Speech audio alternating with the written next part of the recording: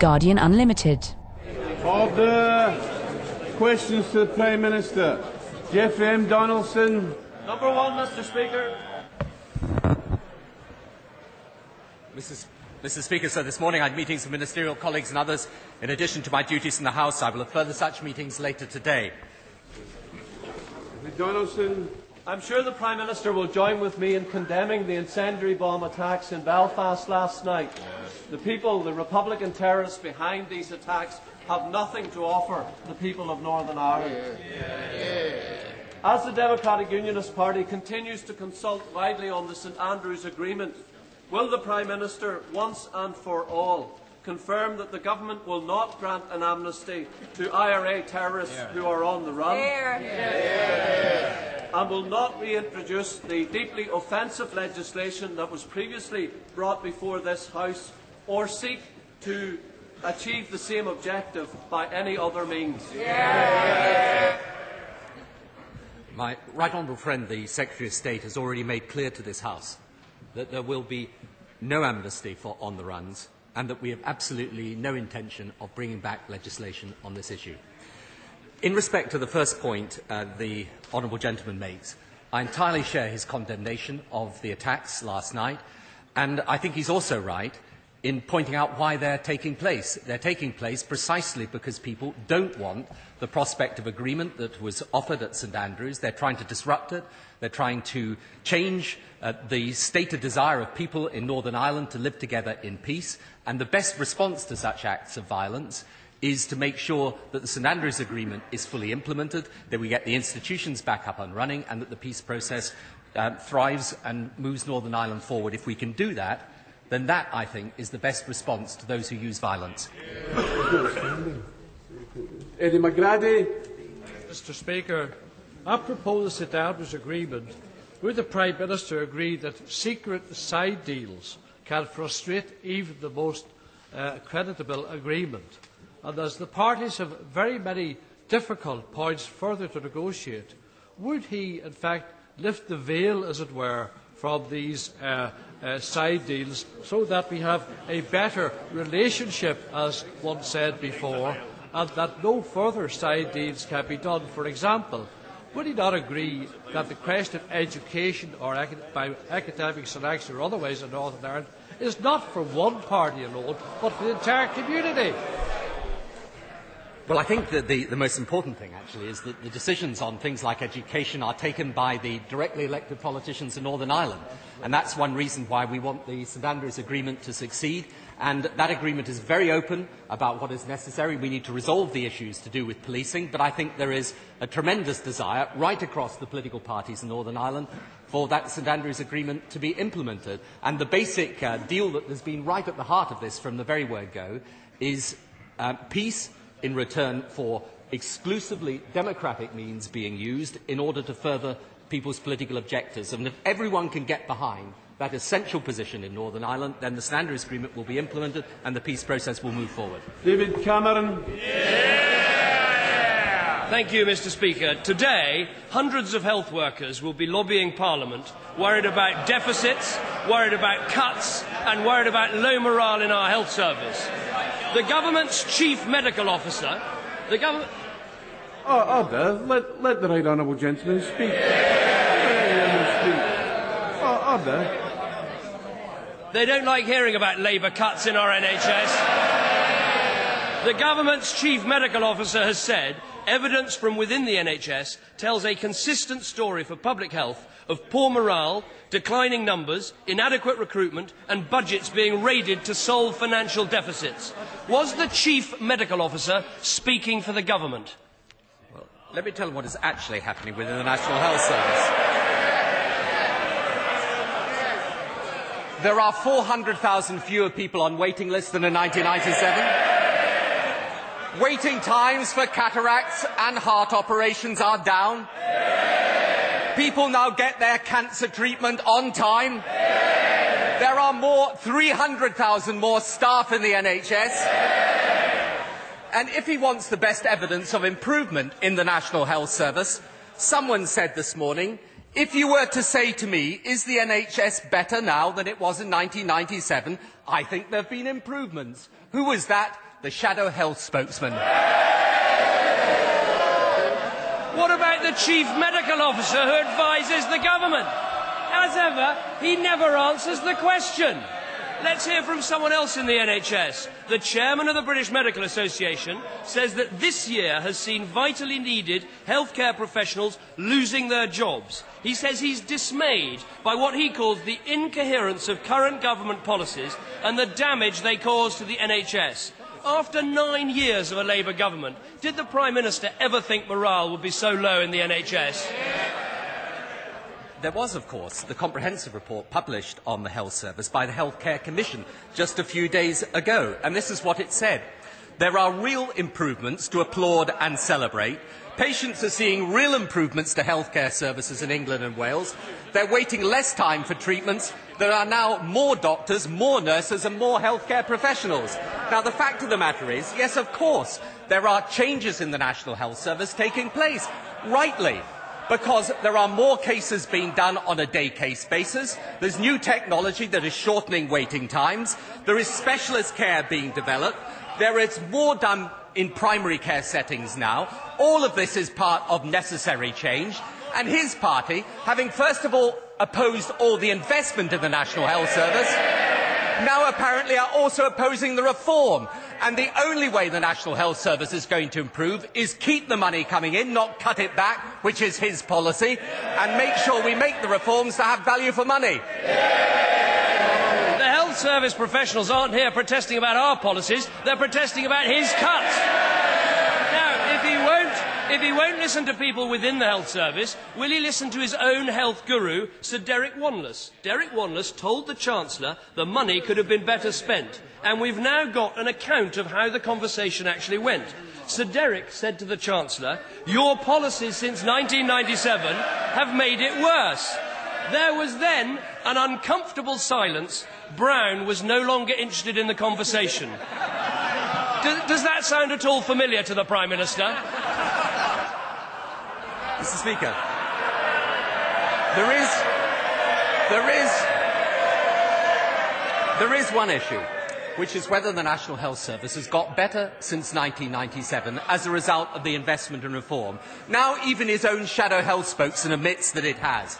It's got better because we got the largest ever hospital building programme underway. It's got better because there are more staff in the National Health Service. It's got better because the very targets he wants to scrap are giving reduced waiting times and reduced waiting lists. But yes, it's true, there are real difficulties in the National Health Service. Of course there are.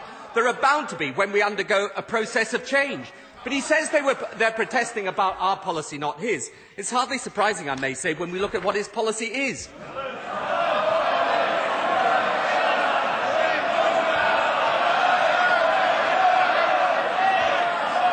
And I was just about to indicate why we wouldn't follow it.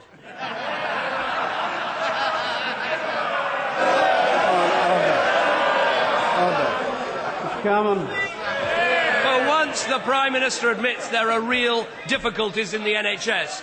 Aren't the real failings in the health service down to bungled contracts, endless reorganisations and top-down targets? Aren't those the hallmarks of the Chancellor of the Exchequer?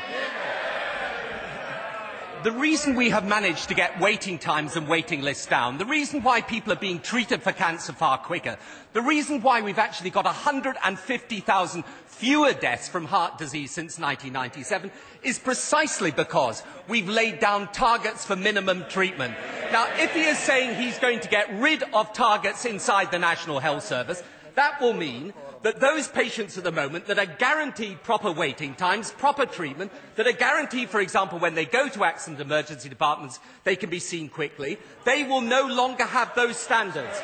Now, if that is his policy, then not merely is he committed to cutting the investment in the health service, but he's going to take away the very minimum standards that have delivered the improvements his own health spokesman admits to. I know he doesn't want to talk about the Chancellor. He can't even mention his name, but let's just spend a moment on it.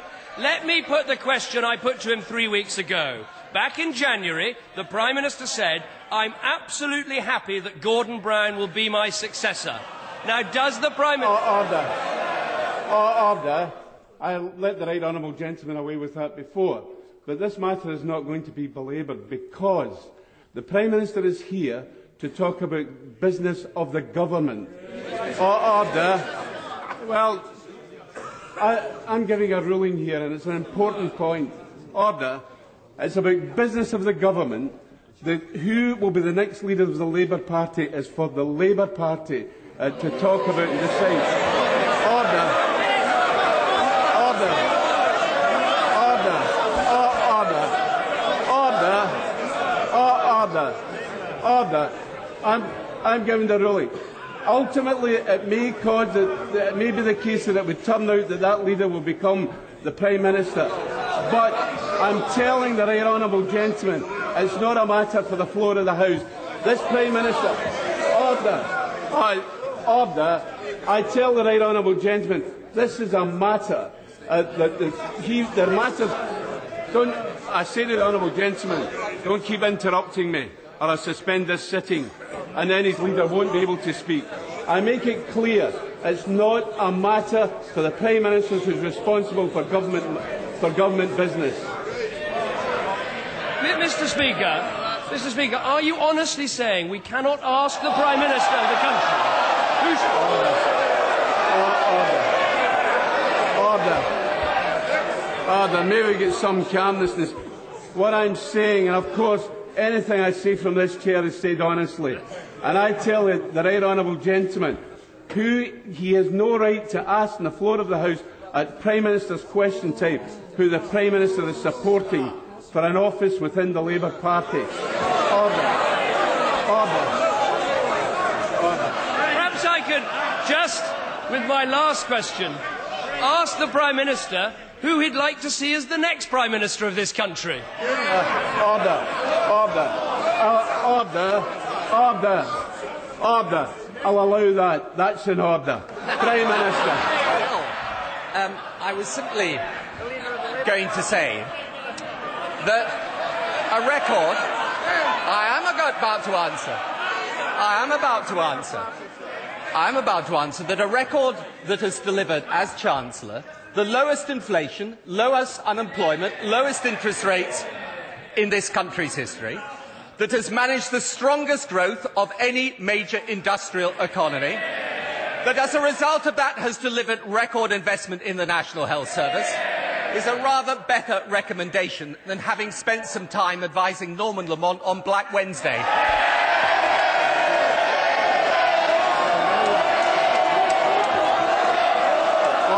Terry Rooney.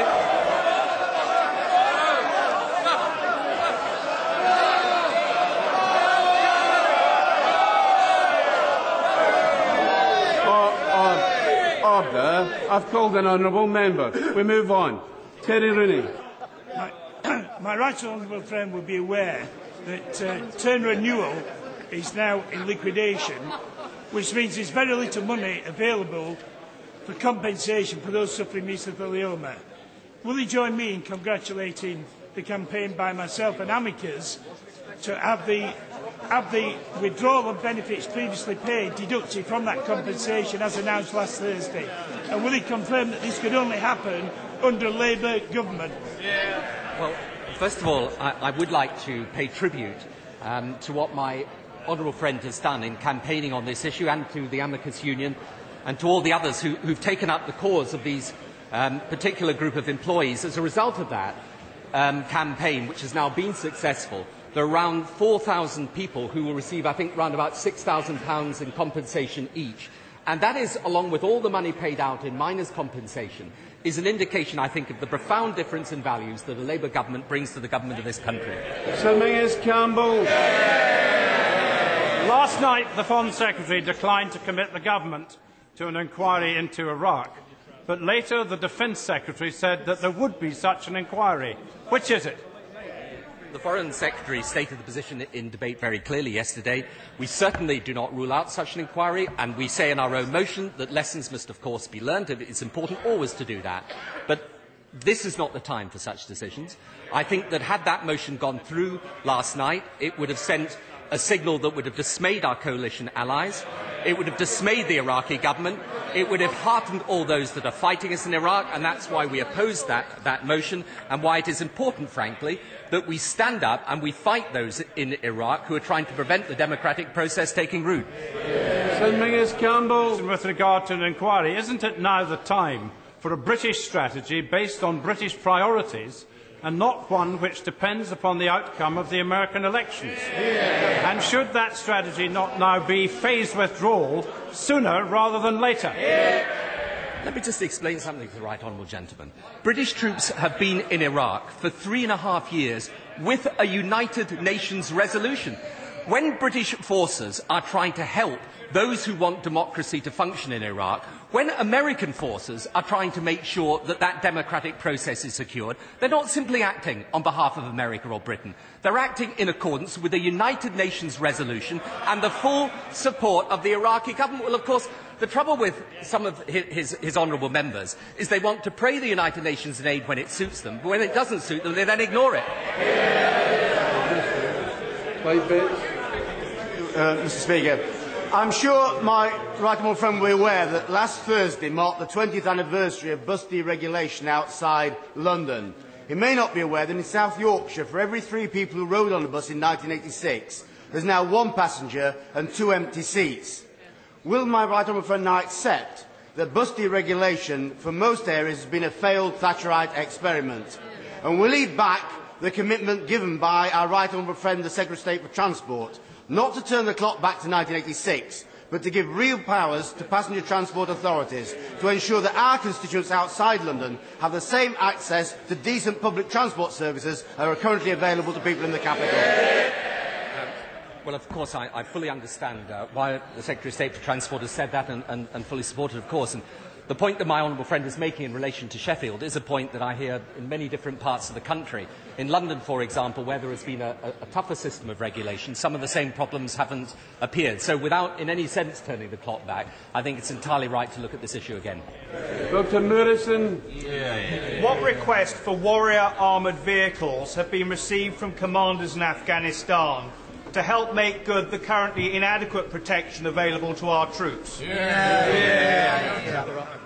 Well, I think the Defence Secretary is just indicating that there haven't been such requests. But in any event, if there were such requests, and indeed requests for any type of equipment, whether in Afghanistan or elsewhere, of course it would be our duty to meet those requests. And let me just explain to the honourable gentleman and to others in respect of Afghanistan that the work we're doing there obviously is extremely important. Yes, it has proved very, very tough down in the south of Afghanistan. Naturally, when our forces go into an area like Helmand, and once they begin operating there, then they will adjust their own tactics and strategy. That's perfectly natural. And they may well come back to us and say, we need more of this, or more forces or troops, or whatever it is that they think is necessary to accomplish the mission. That is entirely natural. But what is happening down in the south is a quite remarkable tribute to what the British troops are doing. And it's absolutely vital, again, to support a democratic process in Afghanistan, and both in Iraq and Afghanistan. Let's be clear, the very people disrupting that democratic process are the same people we're fighting worldwide in this battle against terrorism. So we should support our forces in Afghanistan and in Iraq in taking them on. Helen Jones. Warrington Borough Council have just said they are minded to approve plans for the Omega development, the largest industrial development site in the North West. But they cannot make the final decision because Government Office North West has issued an Article 14 direction. In view of the strategic importance of this site, would my right honourable friend take a personal interest in ensuring that the planning process is completed as soon as possible? And will he also assure me that Warrington will get the investment in education and skills which will enable local people, particularly those in the most deprived areas, to take advantage of the 12,000 highly skilled jobs which will be created by this development scheme? Well, I do know something about the project, and I can say to my honourable friend I'm very happy to follow its progress through, because I know it involves a lot of potential jobs in the area, and it's a very big development indeed. I mean, in respect of education, of course, as she will know, the Warrington Collegiate, for example, has got a major, I think, £27 million project. And I can tell her in her own constituency, there's something in the region of £1,000 a year per pupil extra funding. And it's precisely because we want to keep that funding going that it's important that the position of this government remains that both in respect of education and health, we do nothing that interrupts that flow of investment that is delivering real results on the ground. I sincerely thank the Prime Minister for his considerable support for the Motor Neuron Disease Association and its quest to cure this debilitating and sadly invariably fatal disease. Is he aware of the continuing negotiations with the Department of Health on matched funding towards our £15 million research target? And will he join me in inviting colleagues to spend a few minutes at the launch of the MND Association's Research Foundation in Strangers' dining room today between 4 and 6 in order to advance our vision of a world free of MND? First of all, I look forward to meeting the Chief Executive of the Foundation shortly, and also to say that I know the Minister of State from the Department of Health will attend the reception, and I hope as many honourable members attend as possible.